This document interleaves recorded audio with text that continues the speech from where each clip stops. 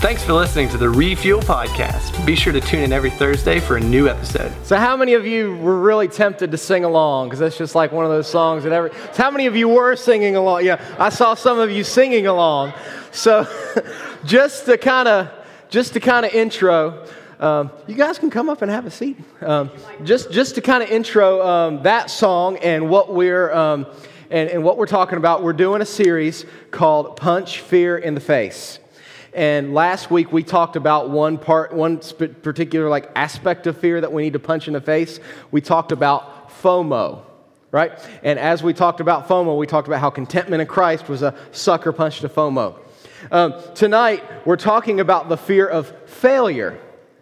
So that's why Freddie Mercury. By the way, don't you think if Matt Johnson put on that suit and had just a mustache, he might be able to pull it off? I think he could. Okay, but the reason I played, I had to be very selective as which Freddie Mercury shots I played, But the reason I played that song is because we all know that song, right? How many of you'll be honest, you were on a team and you won a game, you won like a big championship or you won something that was exciting and you all started singing, I've done that before, we are the champ, and there's that one part, that one in the middle of the chorus that says, no time, not for losers, for losers. That's how he sings it. No time for losers. So I Googled loser and this popped up, so I just, blame Google. But no time for losers. That's kind of the way that our society runs, right? We always want to talk about people who are successful. We always want to talk about people who are winning. And as soon as somebody in sports or anywhere starts not doing so hot, we don't have time for losers. And I think if we're honest, we think that sometimes that happens even like in our situations. Like I remember I still am in a family, but in a family when I always felt like I had to be the best so that I could get the attention instead of my brother or my sister or whatever. Doesn't it seem like in school the people who get the most attentions or the most attention are the people who kind of like suck up to the teacher? And they're the successful people. How many of you are those people? No. You're the people that we love to hate. No, but success is celebrated. And there's nothing necessarily wrong with that, but here's the problem. You know me, I like my numbers and I like the studies and everything, so I looked at a study about teens and fear and anxiety. And the number one, you can go to the next slide there, Matt, the number one thing that teens struggle with is anxiety and fear. 7 in 10 teens see anxiety as a major problem among their peers, and you're like, thank you, Captain Obvious, Matt. Like we all kind of know that, right? But that means we probably have about 100 people here tonight, out of all of us, 70 people here see fear and anxiety as a major problem. The next thing that was interesting is 61% of teens feel like they have a lot of pressure to get good grades. Now, you may think that's higher, right? Because how many of y'all are feeling you feel like you're in that time where you're feeling the pressure. You're feeling the pressure. It's interesting that is the number one cause, they say, or the number one factor of fear among teenagers.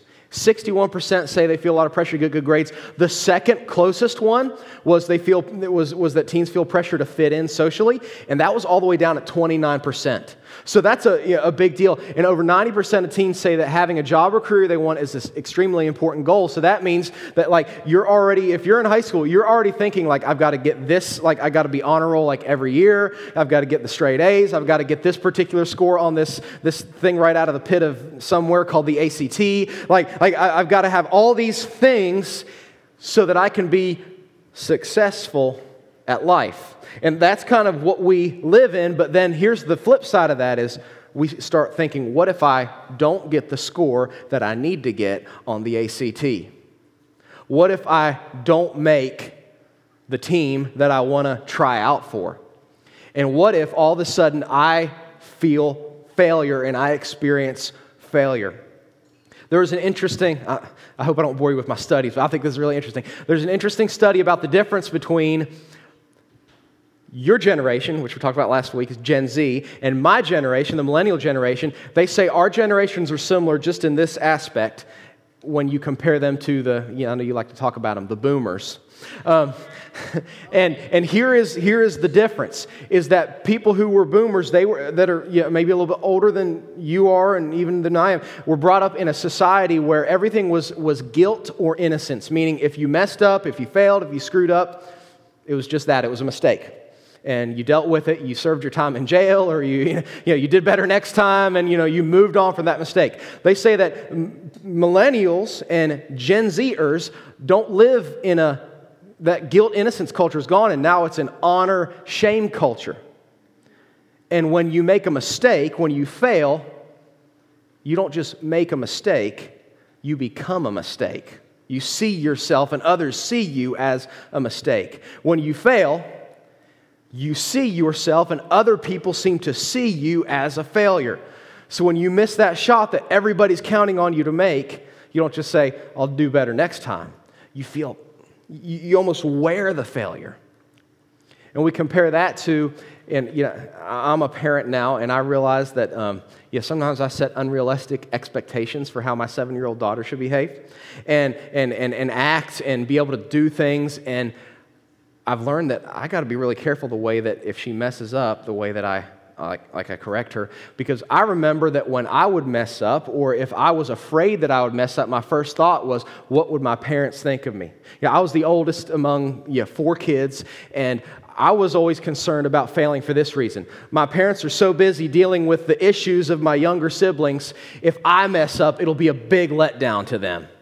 And I was afraid, sometimes still am, afraid to fail, not just because I'd let myself down, but because I'd let my parents down and that they would see me as a failure. So I don't know what, particularly you are afraid you kind of have coming up in the future, or that is on you now and you're afraid of failing, or maybe you have failed and you didn't get the score you wanted, or you didn't make the team you wanted to make, or you didn't reach that goal that you set.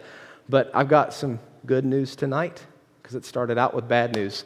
And the good news tonight, it actually comes from 1 John 4:18 that we read before, is that Jesus promises a perfect love that casts out fear. So if we want to punch fear, that was a pretty good punch. If we want to punch fear of failure in the face, we need to be able to receive the perfect love of Jesus. And this is what's so cool about the perfect love of Jesus, is that most of us, when we think of love and when we think of being accepted, we think of it as being performance-based, meaning if I achieve this, people will accept me. If I do this or I get this grade, my parents will be proud of me. This is the great thing about the love that we're going to talk about of Jesus, is that the love of Jesus is not performance-based.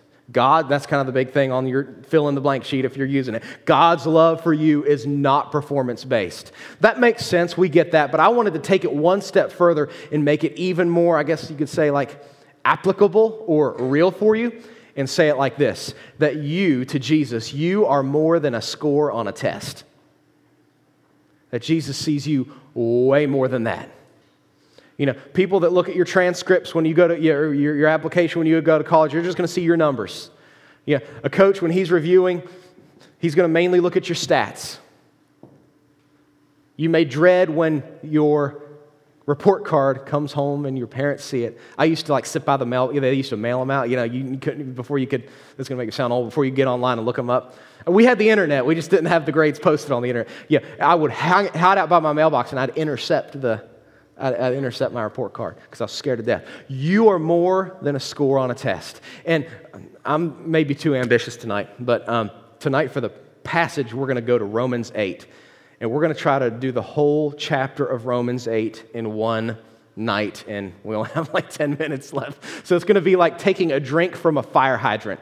It's been known as one of the most heavy passages or chapters in the Bible, but daggone it, we're gonna give it a try. So turn to Romans chapter 8, and we're going to read the first 17 verses, and then we're going to kind of comment on it. So let's go to Romans chapter 8, start in verse 1, and 5, 4, 3, 2, 1, here we go.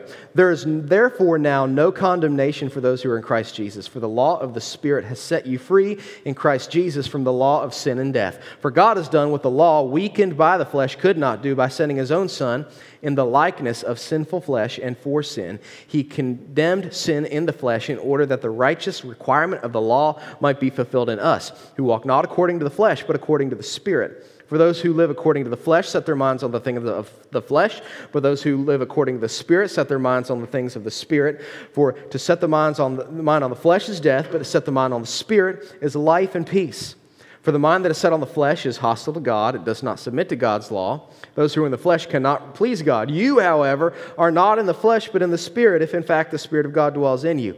Anyone who does not have the Spirit of Christ does not belong to him. But if Christ is in you, although the body is dead because of sin, the Spirit is alive because of righteousness. If the Spirit of him who raised Jesus from the dead dwells in you, he who raised Jesus from the dead will also give you life to your mortal bodies through his Spirit who dwells in you. So then, brothers, we're debtors, not to the flesh, to live according to the flesh. For if you live according to the flesh, you'll die. But if by the Spirit you put to death the deeds of the body, you will live. For all who are led by the Spirit of God are sons of God. This is an important verse here. For you did not receive the spirit of slavery to fall back into fear, but you received the spirit of adoption as sons, by who we cry, Abba, Father. The Spirit himself bears witness with our spirit that we're children of God. And if children, heirs, heirs of God and fellow heirs with Christ, provided we suffer with him in order that we might also be glorified by him. Whew, that was a lot of verses to read. But what we're going to do is we're going to see all these verses kind of point to one fact, and it's the first point tonight, and it's this. It's that Christ loved you, or God loved you first. We may be missing a slide there, Matt. Maybe, maybe not. God loved you first. There it is. God loved you first. 1 John 4, verse 19, we read verse 18. Verse 19 says, we love him, meaning God, because he first loved us. And those first 17 verses of Romans chapter 8 tell us all the things that happened when we became saved. God loved us first by doing this. He saved us. And all these verses that we just read, we're not going to have time to hit each one of them, obviously, tell us all the things that happened when we were saved. Because what we learn is that before we were saved, before we put our faith in Jesus, I hope everybody in here did that. I'll give you the opportunity to do that if you haven't later. But before you were saved, there were some things that were true about you. The first is that you were a lawbreaker. You did not obey God's law. Therefore, the second thing is you became an enemy of God. You turned your back on God and you turned against God.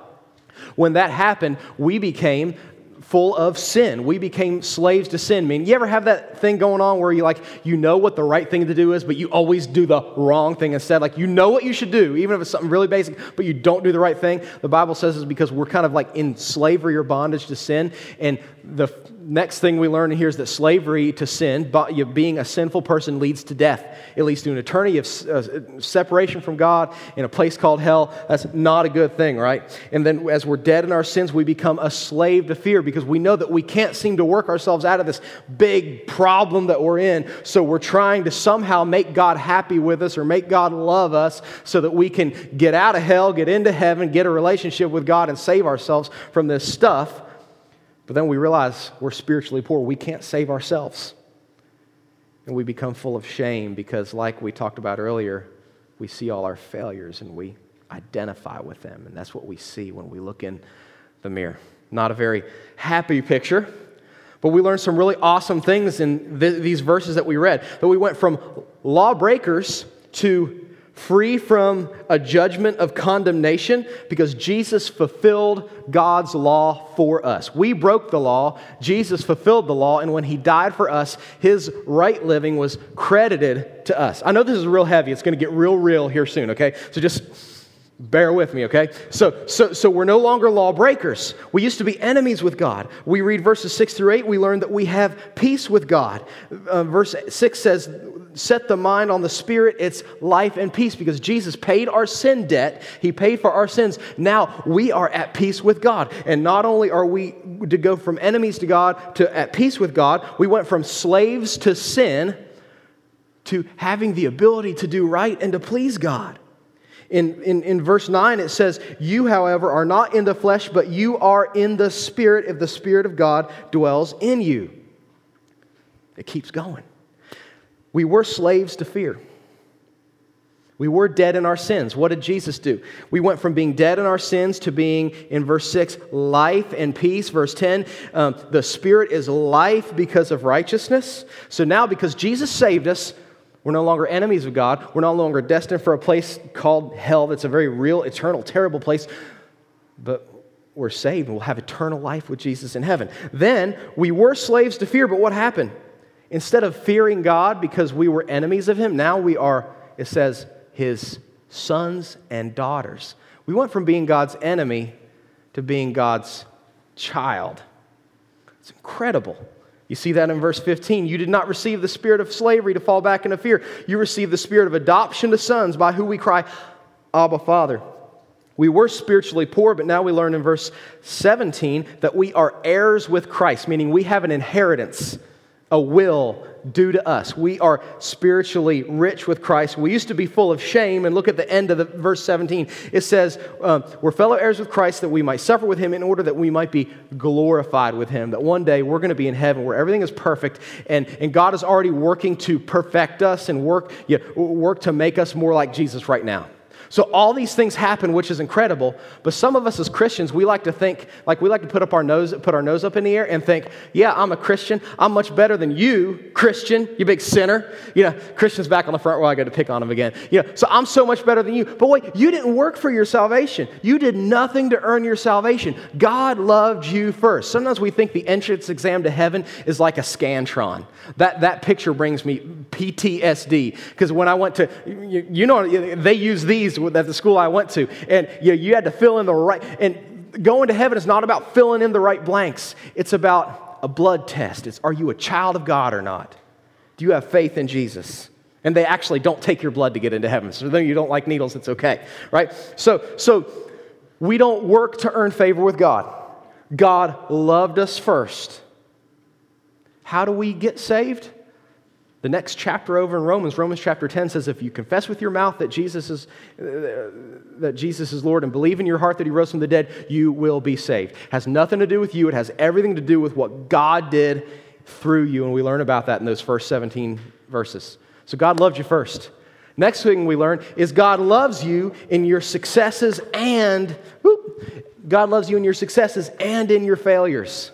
This next section of verses is a little more bite-sized, a little easier to read and digest. Verse 18, it says, I consider the sufferings of this present time aren't worth comparing to the glory that will be revealed in us. For creation waits with eager longing for the revealing of the sons of God. For creation was subject to futility, not willingly, because of Him who subjected it, in hope that the creation itself will be set free from sin, from its bondage to corruption, in order to obtain the freedom of the glory of children of God. So we all know the whole creation has been groaning together in the pains of childbirth now, and not only the creation, but we ourselves, who have the first fruits of the Spirit, groan inwardly as we eagerly await for the redemption of our bodies. I'm going to kind of stop there and go to the next slide. And that's where we learn God loves us despite our successes and despite our failures, one way or the other. There's this huge time that we have to wait, right? It's nice being saved, but we know that, like, hey, one day I'll be in heaven, like I'll be strumming a harp or whatever, floating on a cloud. It's going to be nice, but now it's hard.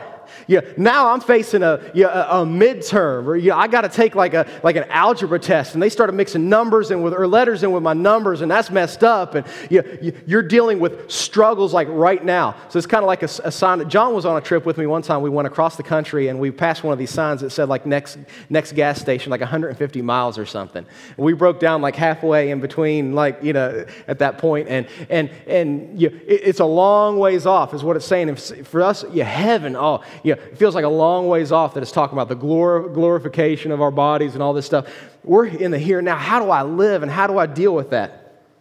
Well, there's one word that kind of is repeated a lot, and it's the word groan. And I don't know when the last time is that you groaned. It's probably when you had to get up out of bed. Your mom's like, wake up, you groaned, right? But it's repeated 3 times in that word. In the Greek, it's stenazo, which means to pray inwardly with grief or to groan inwardly. So some of you are really expressive people. Where are my expressive people at? You're the ones that don't mind raising your hand. You like everybody looking at you. And then where are the people that keep all their feelings bottled up inside? You're not going to raise your hand probably. Other people are pointing you out, but you're not pointing yourself out, right? And you ever feel like there's just so much going on inside you and so much fear and so much anxiety? Well, we learn a couple things. It's that creation groans. In verse 19 through 22, it says that we know, verse 22, creation has been groaning together in the pains of childbirth. We're not going to be talking about childbirth tonight. I don't want to get into that. But from what I've been told, it's painful. I've never experienced it myself. But when it's talking about creation, it's talking about people who aren't Christians. It's talking about people who don't have the hope of Christ. And why are they groaning? Because today's successes and failures for them are the be-all, end-all. If they bomb a test, they got no other hope. If they don't get asked to prom, they're a failure. They don't have what we have to look forward to. So they groan for a reason that they're hopeless. But then it says that we as people who believe in Christ, we groan. Verse 23, not only creation, but we ourselves who have the first fruits of the Spirit, that's Christians, we groan inwardly as we eagerly await our adoption as sons. So we know why they groan, but why do we groan? Because today's failures make us yearn in the deepest part of our emotions for our future with Jesus. Because we know that things are going to be perfect one day, but they're not now. And we're living in this in-between, and it's so hard. But here's what is so cool and so comforting. Not only does creation groan, not only do we groan as believers, God groans for us. Look at it. Verse 26. Likewise, the Spirit helps us in our weakness. We don't know what we ought to pray for as we ought, but the Spirit Himself intercedes for us with groanings too deep for words. That's really cool. I wish we had time to unpack that. But when you don't know what to pray or what to say when you pray and you think you're a really bad prayer, God's praying for you to Himself, putting into words what you can't. And not only is He praying for you, and why does He pray for us? Because He loves us enough to walk with us through all our successes and our failures. Not only does He pray for us, not only does He intercede for us. In verse 28, it says, we know that for all those who love God, all things work together for good, for those who are called according to His purpose. So even when you bomb a test, even when you screw up, God takes that screw up, that bad event, and He turns it around on its head to make you more like Him. Because look at verse 29, it says, and we know that for those who love God, all things work together for good, those who are called according to His purpose. Well, how do we know that God's got this all figured out? For whom He foreknew, He predestined to be conformed to the image of His Son, that He might be the firstborn among many brothers. Before there was such a thing as an earth, before God created an earth, He knew there'd be a guy named Gabe. And He knew there'd be a guy named Kurt and a girl named Alexandra, and I could go on. He knew you would exist. And you bombed the test. You got cut from the team. You messed up a situation in your life, and you said, oops, but God didn't say oops because He already knew you would do that, and He already had a plan to redeem that oops for your good and His glory. So God loves you in your successes and in your failures. And here's the final thing. God never stops loving you. This is one of my favorite sections of this passage. We're just going to kind of read it together, starting in verse 31. It says, what then shall we say to these things? This awesome reality that God is working in our life and turning all things into good. What shall we say? What's our proper response to these things? If God is for us, who can be against us? He who didn't spare His own Son, but also gave Him up for us, how will we not also with Him who graciously gave us all things? Who shall bring a charge against God's elect? It's God who justifies. Who is to condemn?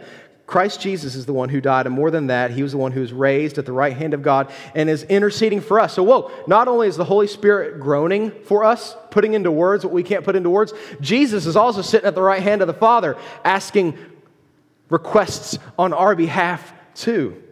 You've got a tag team. Who is to condemn? Verse 35, who shall separate us from the love of Christ?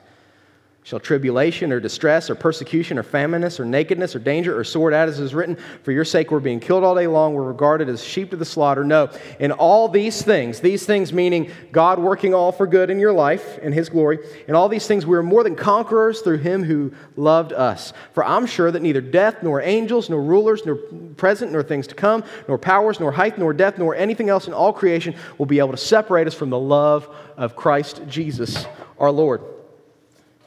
It asks the question, if God's for us, who can be against us? Who should we be afraid of? What should we be afraid of if God is doing all these things for us? Good question. We shouldn't be afraid of anything. And then it says, what could separate us from God? I've got a picture. I took that picture a week and a half ago of the Golden Gate Bridge. I thought it was a pretty good picture. I thought I did a pretty good job on that, But what's so interesting is they said if that bridge were to collapse, thankfully it didn't when I was on it, if that bridge were to collapse, that the trip to get from one side to the other would be an hour long because you have to drive all the way around the bay. So it's this huge separation from one side to the other. What would it take to separate you from God's love if you are a Christian, if you have put your faith in Jesus? Nothing. It says 3 times, who can separate? Satan can't separate you from God's love. Nobody else can separate you from God's love, no matter what terrible things they do to you or what hurtful things they say to you. You can't even separate yourself from God's love. Nobody can separate you from God's love. And it says, so what do we say to these things? In verse 37, it says, we are more than conquerors. That word is upernikomen, which means it's in Greek. It's not an English word. And it means you are super conquerors or hyper conquerors. So look at the person next to you and say, you're a super conqueror. Yeah. Okay. Yeah, so you needed that encouragement, So how do we deal with this? That we know that God loved us first, that God loves us in our successes and our failures, and that He'll never stop loving us. How do we respond to this? 5 ways to punch the fear of failure in the face. And here's the first one. First one is pray. Some of you, and you've talked to me, you really struggle praying because you're like, Matt, I pray, my prayer lasts like 30 seconds long. I pray for my food, I pray for my dog, and I can't think of anything else to pray for. And I know I should be praying for more things, and my life really stinks, but I don't know what to pray for. Hey, Isaiah, up here. Just pray. Some cool things happen. Think about this. No matter how super spiritual you think you are, if you're a Christian, here are all the things going on when you pray. When you pray, the first thing that happens is the Holy Spirit starts praying for you in groans that only God can understand. You don't hear it going on, but it's happening. As you're praying, Jesus is sitting at the right hand of the Father, and Satan is trying to accuse you of doing things, and Jesus is like putting his hand in Satan's face and saying, I died for that sin, I died for that sin, I died for that sin, I died for that sin, and He's interceding for you. The Heavenly Father that used to be your enemy now is your Heavenly Father, your Abba, which is a term of endearment, and He's like, you're praying and you think you're saying really boring things, but He's leaning forward, listening to you like a parent listening to a toddler talk about his imaginary friend. All those things are going on when you pray, even if it doesn't sound that great. So if there's something you're afraid of, the first thing to do is pray about it. The next thing to do is pursue the glory of God over the approval of people. Every once in a while I run into people who I went to school with, and I know I should be, I wish I was a little more confident when I was in school, but I really tried to impress these people. I really tried because they were cool. And now I see them, we've been out of high school for a few years. They're driving minivans. They've got dad bods. I mean, I do too, but they got dad bods. Their idea of a big night is binging Netflix This Is Us all night. Like they have become the people they used to make fun of. And not to judge those people, but I'm like, why was I so concerned about impressing them and succeeding to win their approval? I should have been trying to win God's approval. So maybe our greatest fear shouldn't be failure, but succeeding at things that don't matter in eternity, right? So pursue the glory of God above the approval of people. Next one is, I should have changed this up, but prepare to have some explaining to do. I should have prepared to have some splaining to do. When you start living for God's glory and you start pretty much saying, in a very nice way, not like CeeLo would say it, but like forget you to people who have these expectations of you and you're just living for the glory of God, people are going to ask like, why are you not freaking out about this ACT? It's coming up in April. Like, it's coming up soon. Like you should be freaking out. This is like the last time you can take it to get your scholarship. Why are you not freaking out? It's because, hey, I can bomb the ACT, but that doesn't stop God's plan for me. So if non-Christians are not going to understand that logic, they're not going to understand that hope. So that's when, like 1 Peter 3:15, you can be prepared to give a defense for the hope that lies within you. So just by the way that you approach things that most people are fearful of, you can actually be a witness for God. You can be a difference maker in your school. The next thing is look back in your past and see how God has used your failures for His good and His glory. I'm a little bit older than you, I know. So I can kind of look back on some things that happened in my life that I can see now how God has used for His glory. But some of you have already had some of those experiences that you can look back on. I thought I was going to be a hotshot attorney when I was in college, and I actually took the LSAT, the Law School Admission Test. I got into UVA, which is one of the top law schools in the country, and I was very excited about that. During the summer, between my undergrad and when I was going to go to UVA, my financial aid fell through. And I was like, well, I can't pay $80,000 a year to go to college, so I'm going to stay home for a year. And I was so bummed. I felt like a big old failure. But in that year that I was back, it turned into more than a year, I met someone named April. And then like a year later, we got married.